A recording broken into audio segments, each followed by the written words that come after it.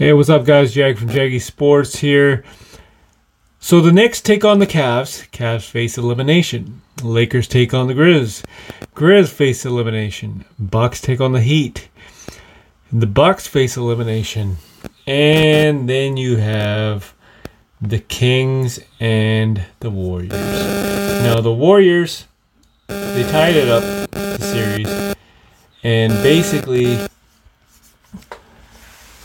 what's going to transpire tonight is De'Aaron Fox is going to play with a fractured finger.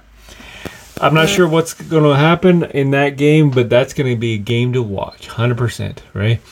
So, Mr. Kawhi Leonard, Stephen A. Smith basically said he needs to retire.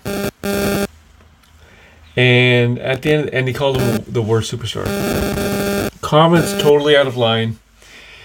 It was just announced that he was basically diagnosed with a torn meniscus. Now, I don't know if anyone's out there had that torn meniscus before, but I actually currently have one, and it sucks. It absolutely sucks. So torn meniscus is one of the worst. I wouldn't say the worst, actually, but it's a really bad injury.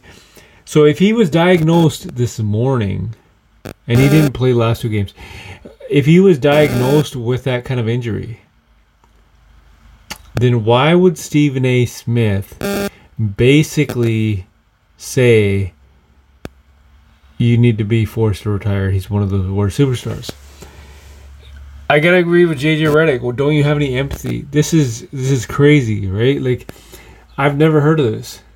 Somebody actually saying force yourself to retire when it comes out that the guy has a torn meniscus.